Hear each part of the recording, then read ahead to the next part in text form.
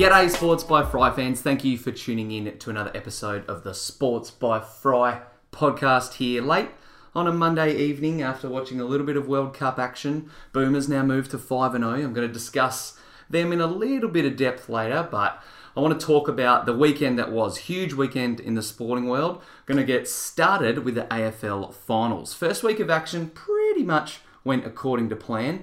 I think there was, maybe you could say Collingwood was a bit of a surprise getting up over Geelong, but most of the results went the way that I thought they would. They were all pretty average games, actually, to be honest, but sets up a pretty interesting game, or set of games for the second week of finals, semi-final action. Friday we'll see Geelong and West Coast go head-to-head with the Giants and then Brisbane clashing on Saturday.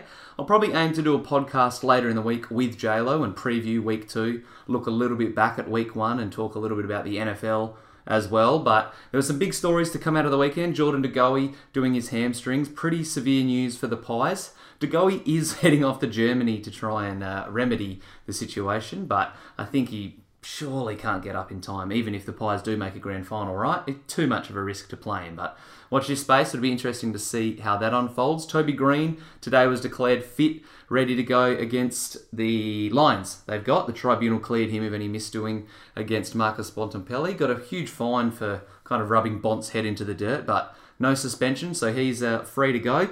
I did last week publish the Sports by Fry Brownlow from a fantasy perspective as well, so if you haven't checked that out, make sure you do it at sportsbyfry.com.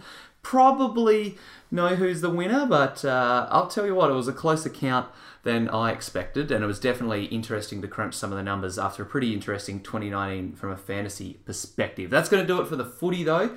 Diving into the second topic, week 1 in the NFL. There's a few games still left to be played tomorrow morning Australian time, but last night, while we were probably asleep, big slate of NFL Sunday games kicked off, and there were some pretty noteworthy performances and pretty noteworthy news as well. Nick Foles, the Jacksonville Jags quarterback, and Tyreek Hill both hurt their collarbones. Different areas. I think Tyreek Hill's was closer to his sternum in the middle of his chest, while Nick Foles actually fractured his, I think. But both of them are set to miss a pretty handy chunk of time. Foles for about 6 to 8 weeks. Tyreek Hill's injury doesn't seem as severe, but he'll miss a couple of weeks as well. So fantasy coaches, that's definitely relevant to remember. Speaking of Tyreek Hill, because he was out, went out late in the first half, his teammate Sammy Watkins had pretty unreal game, career game actually. Caught 9 balls for 198 receiving yards. Like I said, career best numbers, but scored 3 touchdowns as well. So that made him, to date, the highest scorer in round 1 of the, or week 1 I should say, of NFL fantasy action. Going off PPR leagues, that is. I'm sure by standard leagues it might be a bit different.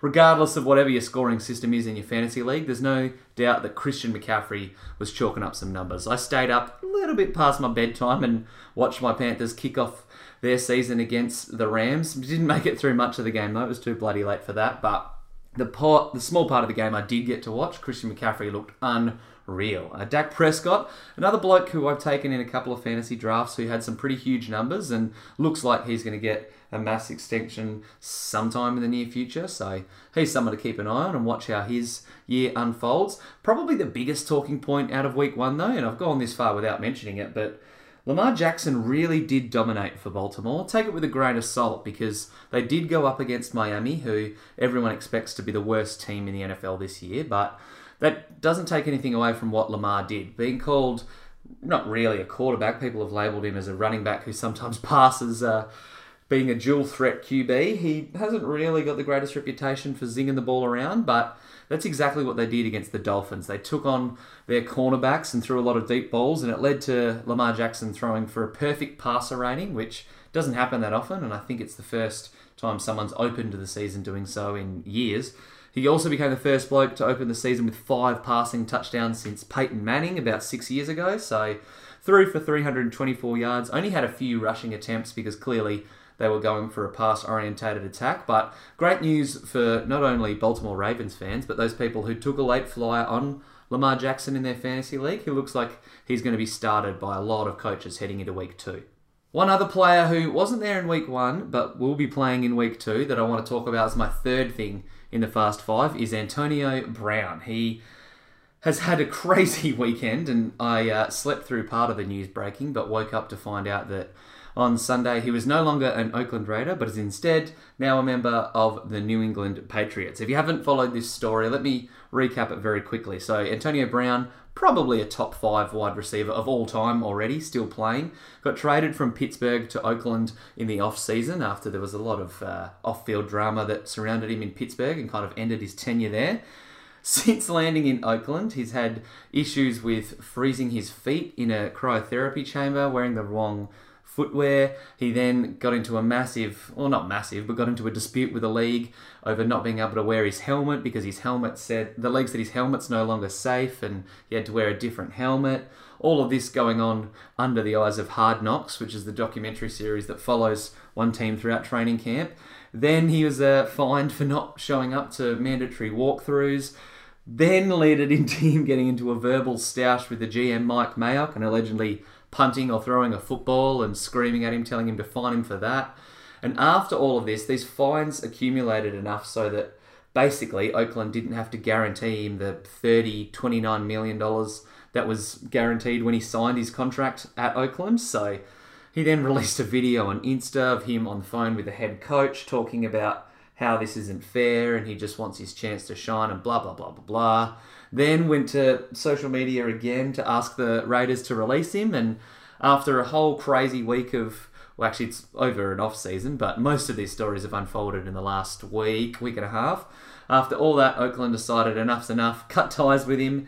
And then a few short hours later, he signs with the New England Patriots. It's going to be very interesting to see how this unfolds over the next week, month, and the rest of the season, because if Brown puts up similar numbers and is the player that we saw him be in Pittsburgh, that pretty much makes New England Patriots the penciled-in Super Bowl champs, in my eyes. They looked really good today against Pittsburgh, and there is a long way to go, but adding Antonio Brown into that mix, it's going to be dangerous and hard to stop. I've talked a lot about the first 3 things, so the last 2 are going to be very quickly. The 4th thing I want to touch on is a little bit of NBA stuff. I'm writing an article right now, probably go out on Wednesday, about bright futures and comparing the New Orleans Pelicans against the Oklahoma City Thunder, 2 franchises that pretty much blew up their current plan in the offseason. The Pels traded Anthony Davis away to the Lakers and then ended up getting that huge lottery win by landing Zion as well. So they're in a very interesting spot heading into 2019-2020 season. And then, of course, as you know, the Thunder traded away Westbrook and Paul George, got a slew of picks and some solid assets in return. So I kind of looked at the 2, compared their draft hands, compared their on-paper talent, and kind of picked who I think has the brighter future heading into a new NBA decade. Finally, the 5th and last thing I want to talk about, I wouldn't be doing my obligations as a sporting podcast if I didn't talk about Danny Frawley, who unfortunately today passed away in a car accident in Victoria. 56 years old he was, a day after his 56th birthday, so thoughts and condolences go out to all of his family, friends, and anyone involved with Danny Frawley. Very popular character in the AFL world and someone that will be sorely missed. Popular for all of the roles he played throughout the media, was a St Kilda captain and champion fullback in the 80s and 90s, and then coached Richmond early in the start of the 21st century to a memorable prelim final. So rest in peace, Danny Frawley. These things only remind you how quick and easy something terrible can happen to anyone, really, just driving his car and then with us one moment, not with us the next. So you've got to make sure every day counts. And in that note, it's time for me to end this podcast, get some sleep, and make sure I can make the most out of Tuesday. Hopefully you enjoyed the Fast Five. Like I said, I'll be back trying to do a pod later in the week with JLo, previewing the second week of finals action and talking about all the NFL stuff from week 1. But if I can't get the great man pinned down, then I'll probably do it myself Wednesday, at this stage, maybe even Thursday. So once again, thanks for tuning in. Until next time, peace.